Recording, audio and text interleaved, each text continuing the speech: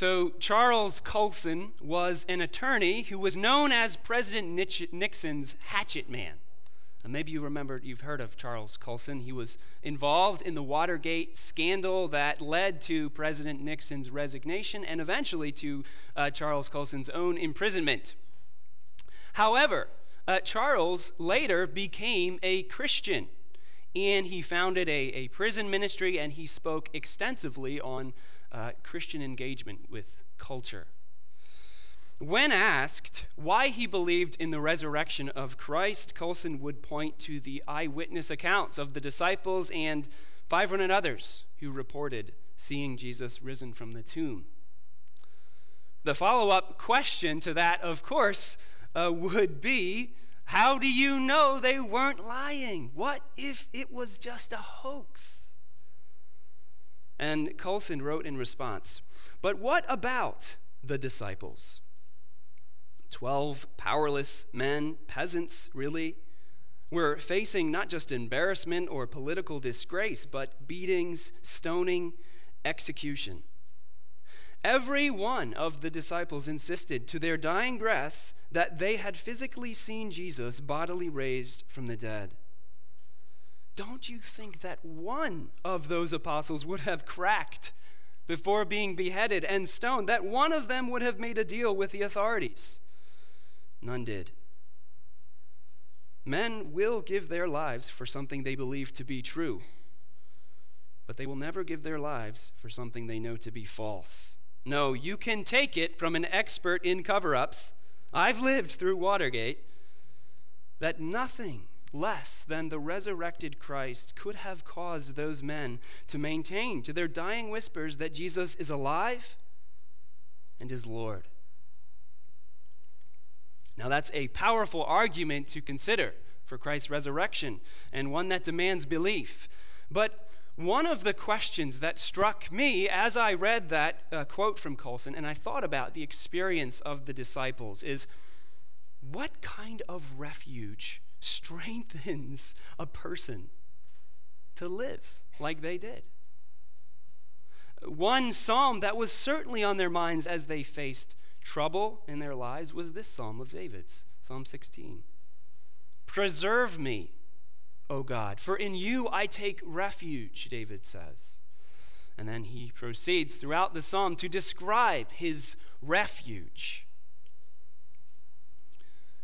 But before we dive in, ask yourselves, what kind of refuge do you need on this Easter Sunday morning? Is there a refuge that can give you the strength to face life and death the way the disciples did? What does it mean to say to the Lord, preserve me? David will give you words for your request. That's what the Psalms do. They give us words to speak to the Lord. And so the first words that David gives us are, Lord, you are the good of my life. So that will be my first point. The good of my life. These are words that claim God as your refuge.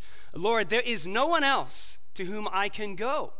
I count all other things as loss because of the surpassing worth of knowing you, right? 1,000 years after David, the Apostle Paul also learned that this was the secret to being content.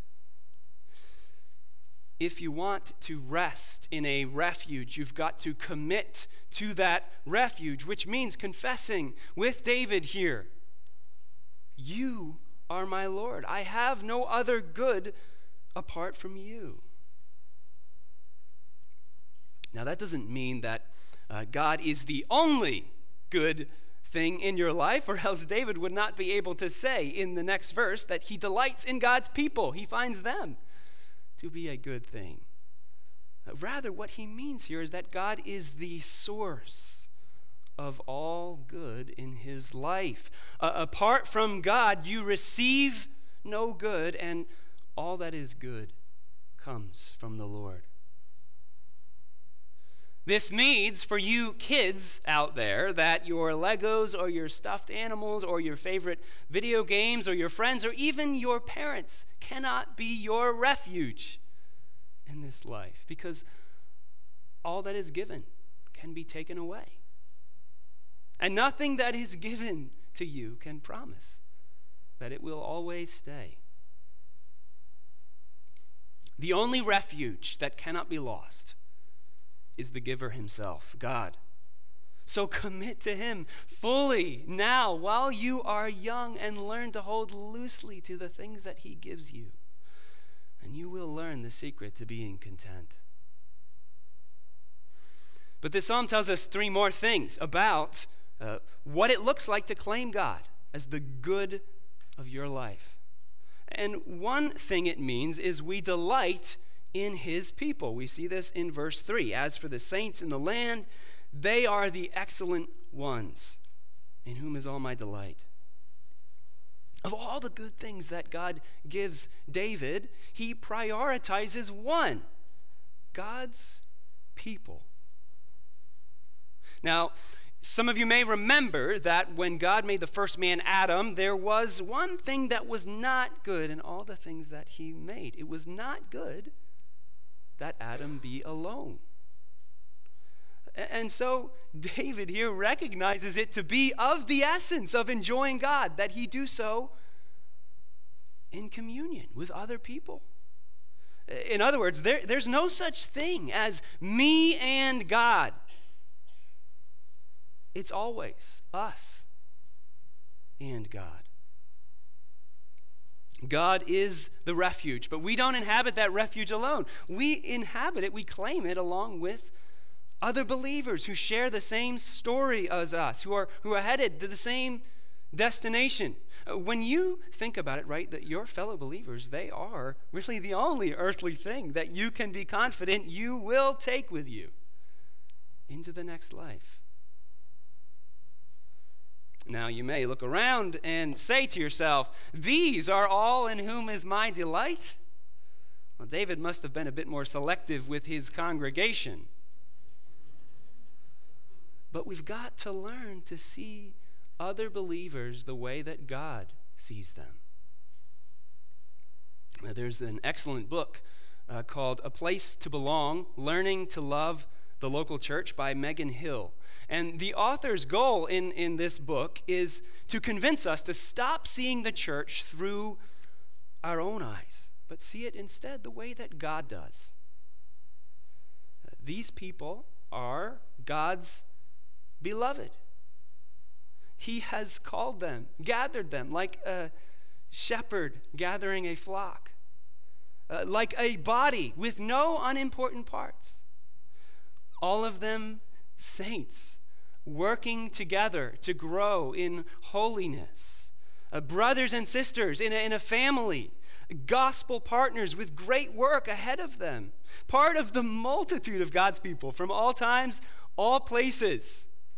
This is who the people around you are. They are not their weaknesses and sins and awkwardnesses.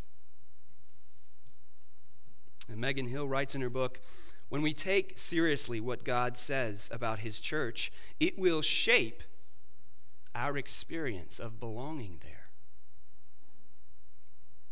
God says these people are his beloved, the ones he delights to rejoice and sing over. Those are biblical images. I'm not making that up. God, who knows everything, says he delights over these people. Would you dare then to hold your nose up towards them? What would it look like for you to nourish this perspective in your life, that other believers are the excellent ones in whom is all your delight? And maybe there are actual priorities you need to shift. Maybe you just need a change in mindset. But this delight begins when we set God above ourselves as the good thing, above all others, and then we begin to shape our lives around what he says is good. And what he says is good is the bride of his son, the church.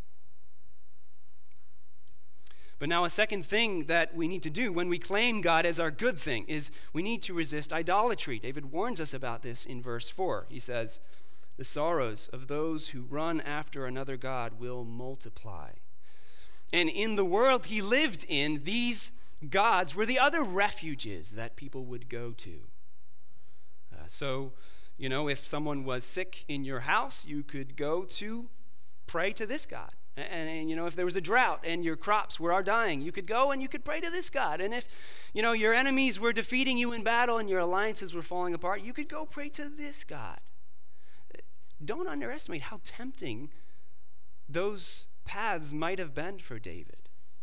And don't underestimate the danger of such idolatry to yourself. Doctors and medicines go from good created things to an idolatrous refuge. Government programs and armies move from being wise use of resources into the only refuge in a time of uncertainty. Coping mechanisms turn into addictions. Leaders become saviors. More knowledge becomes the answer to all the problems. Good dreams become what you must have to be happy. But sorrows still multiply. Do not abandon your true refuge for what glitters. That which is seen is temporary, but that which is unseen is eternal. And so instead, and this is the third thing we see here, be content with God and his gifts. We can see this in verses 5 to 6. David begins by claiming the Lord as his portion and his cup, his food and his drink. David is the king. He has many things, but he is satisfied with God and with whatever the Lord decides to give him. That's what you hold my lot means. In Israel, the inheritance of the tribes was determined by the casting of a lot. And so, David, by using this image, is saying, God, you be in charge of that. You decide what my inheritance looks like. What David is saying here may sometimes be very difficult to say. I'm sure it wasn't always easy for him. But that kind of contentment, the kind of contentment he shows here, grows in our hearts when we claim God as the good of our lives. That's how we make him our refuge. But as we begin then to walk the path of life, we need a guide. And so David secondly teaches us to say, Lord, you are the guide of my life. So my second point, the guide of my life. Most of you, like me, probably learned to drive before there were GPSs or smartphones to tell you where to go. Our young adults will perhaps find this inconceivable, but when I was going somewhere growing up, I had to print out my directions from MapQuest or, memorize them if it wasn't too far, or, most often there was a phase where I'd write my directions on my hand, which is, it's a little bit risky. If you washed your hands before you left, or you got sweaty and your directions rubbed off on the steering wheel, well, then you had to consult the big map book in your back seat, or, gasp, stop and ask someone for directions. But now the plus side of all of this was that I was much more engaged in driving.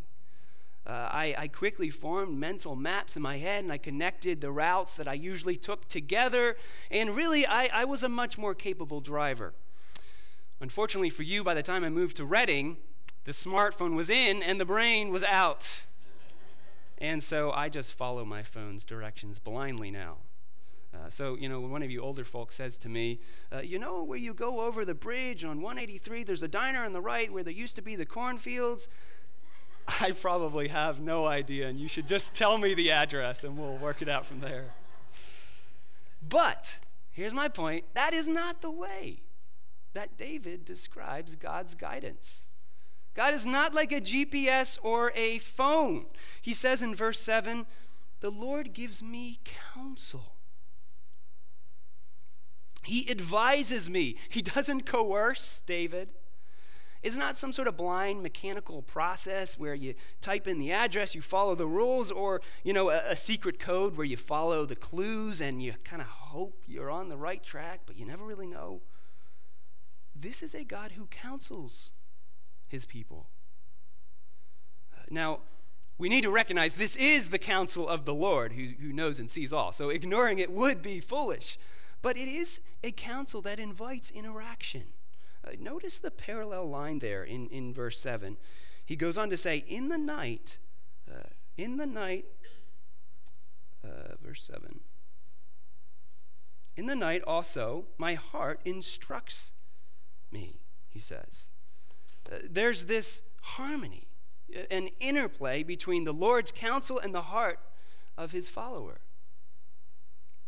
Again, notice the context, right? David, he's not just someone, randomly picking up the Bible for the first time, opening it for directions. That's not how God's counsel typically works. David is someone who has made the Lord his refuge, chosen the Lord as the good of his life, and within that relationship, there's this listening and then personal meditation, right? He says, in the night. That's the time when you think through the day and you wrestle with your hard decisions. David's heart in that time instructs him based on the Lord's counsel that he's received. And, this word that he uses, heart, in the Bible, that's not just about how you feel. That's sometimes how we use that word now. But instead, it's the place deep within us that governs all the parts of our inner being. So what we know, what we desire, and what we choose. So the guidance that David describes is when all these aspects of your heart, your mind, your desires, and your will are listening to God's counsel. That comes first. At the beginning of the decision, you listen. And then you meditate on that counsel in your inner being when all is quiet to determine what way you should go. And we read a book in adult Sunday school a while back called With All Your Heart by Craig Troxell. And that helps to orient you and all these aspects of your heart towards the Lord. But this intentional engagement that we see in David as he thinks about how the Lord is his guide continues in verse 8, where David says, I have set the Lord always before me. He's made a critical choice here that we need to notice. You see, some people functionally sort of set the Lord way off on the side in their lives. They pay attention to God in moments of desperation or sort of as a formality, when they pray before they eat, or when they maybe go to church a couple Sundays each year, Easter, maybe. But you will not feel guided by the Lord if that's where you set him in your life.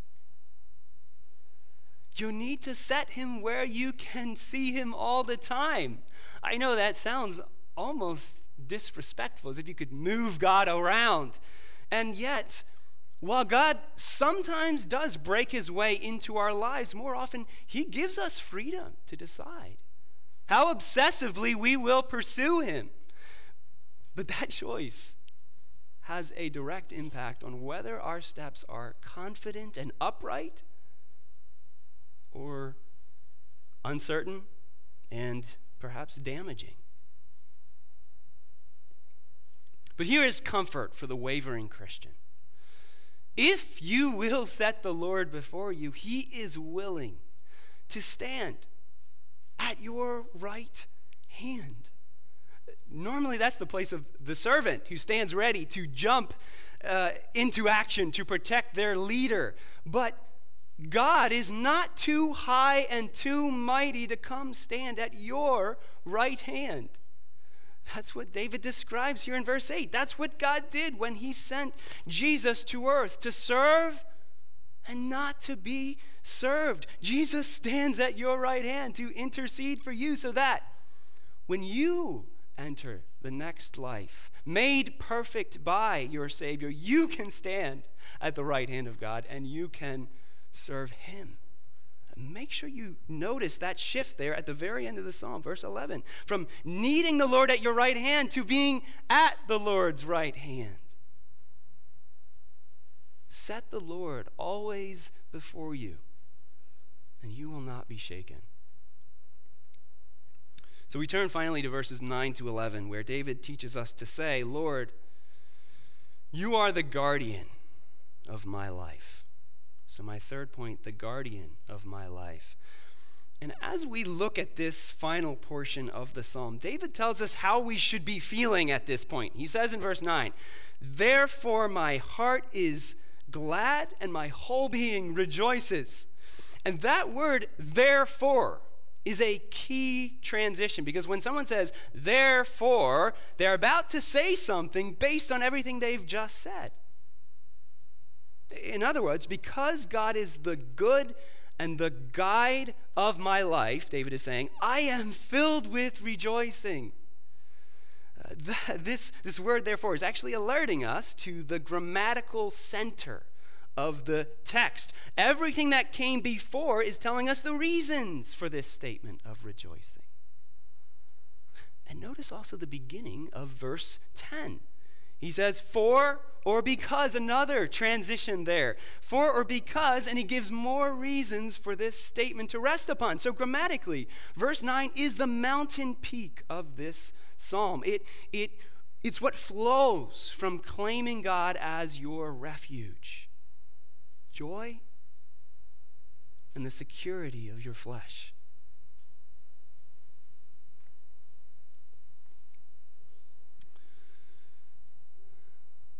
That's what the disciples had. That made them so strong in the face of persecution. Notice so far that we've seen that this refuge gives David purpose. God is his guide. And direction. It gives him purpose. God is his good. And direction. God is his guide. But the question that remains is the question of duration. How long does this preservation last? Does it last only until physical death? Does it gain David an extra year or two? No.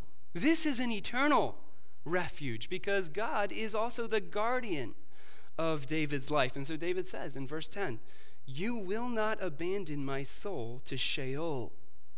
He understands that he will die, but claims that he will not be abandoned to death. Death will not conquer him. And it's helpful here to understand that in the Old Testament, this word Sheol that he uses can mean two different things. Okay, so on the one hand, it can refer generally to the grave. And in that sense, everyone goes to Sheol. Everyone dies. Everyone lands in the grave. On the other hand, it can also refer specifically to the place of the wicked. Old Testament believers understood that at death, the souls of the wicked went one place, the souls of believers went to another place.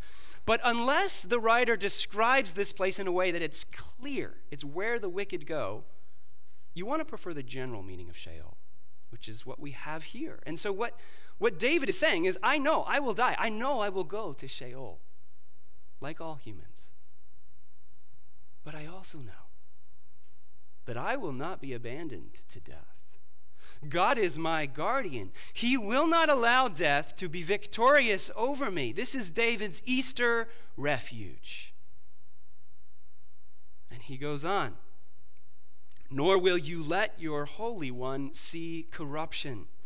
Now, this is a tricky verse to understand, so stick with me here, okay? It might be tempting to say here that David is switching subjects, so that when he says, your Holy One, he's no longer referring to himself, but he's referring to the Messiah in these verses. Peter says in Acts 2:31 that David foresaw and spoke about the resurrection of Christ, right? Lucas read that for us earlier. You see, King David didn't accidentally prophesy about Jesus. He foresaw Jesus' resurrection. And yet, if we see David here as only referring to Jesus, I think we miss David's own hope of resurrection. It would actually be unusual for David to switch subjects right in the middle of this verse. And I'll give you two reasons very quickly. First, if you just look at verse 10 with me, you'll see that these two lines they're parallel to each other. Okay, so parallelism is when two lines are linked by meaning. Usually the second sort of restates what the first said in a slightly different way. You'll find this all over the Psalms, all over Proverbs. Often the second line will add something new, and this one does that, right? It adds something new to what David is saying about life after death. But for the subject itself to change would be unusual. And so the assumption here is that my soul refers to the same person as your Holy One. And in fact, that's how Peter interprets this verse in Acts 2:31, which David again read for us. Jesus was not abandoned to Hades, and his flesh did not see corruption. The same subject for both parts of the verse, although, of course, in that case, the prophetic subject, Jesus. And then secondly, this word, Holy One, this is used throughout the Psalms. It's the typical word for God's people. It's often translated Godly One, Faithful One, Saint. It doesn't refer to the Messiah anywhere else throughout the Old Testament. And so it's actually best to understand David as speaking about his own hope of resurrection here. And the hope of every faithful believer who sings this psalm, which many, many have throughout the centuries. That God, who is their guardian, will not abandon them to death or allow their bodies to remain in corruption. And so when David says, your Holy One would not see corruption, what he believed was that his body would one day be resurrected. How could David know this? Well, Peter tells us David foresaw, right? He foresaw that one of his descendants, the son that God had promised him who would rule on his throne forever, would make these words come true, would fulfill this hope that he had. David lived his life on reliance on that promise. He proclaimed his belief in resurrection life on the basis of that promise. So the question for you is, what is that promise to you? Are you able to keep singing David's song past verse 10 and on to verse 11? You make known to me the path of life. In your presence there is fullness of joy. At your right hand are pleasures forevermore. This is a refuge that lasts forever that David is describing here. David is pointing you to a God who is not the God of the dead, but of the living. Is this God your refuge? Have you asked him to preserve you, body and soul? He is ready to be the good of your life. He is ready to be the guide of your life and your guardian. And if you feel cynical about the existence of this refuge, Easter Sunday is a good morning to rethink your doubts. Go back with me to an Easter morning more than 2,000 years ago. The sun hasn't risen yet. Jesus has been dead for 3 days, and his followers sit in the darkness of his death. They had made him their refuge. Read the Gospels. There was nobody like him, right? They thought he was the promised descendant of David. But now they doubt. Yet here's what happened. In only a few hours, Jesus began revealing himself to them alive. And later he showed himself to more than 500 others, many who were alive when the books of the New Testament were being written. His resurrection proved to them conclusively that he is the refuge that can preserve life. they will believe in that refuge so truly that they will die for him. David sees through the eyes of faith, and his heart is glad. His whole being rejoices. His flesh dwells secure. How much more should we rejoice today, who look back on the acts of history? May your hearts fill with gladness, and your flesh dwell secure. Christian, hallelujah. Jesus is the refuge of the living. He is your good. He is your guide, and he is your guardian. Let's pray. Lord Jesus, we proclaim you today with joyful hearts as risen.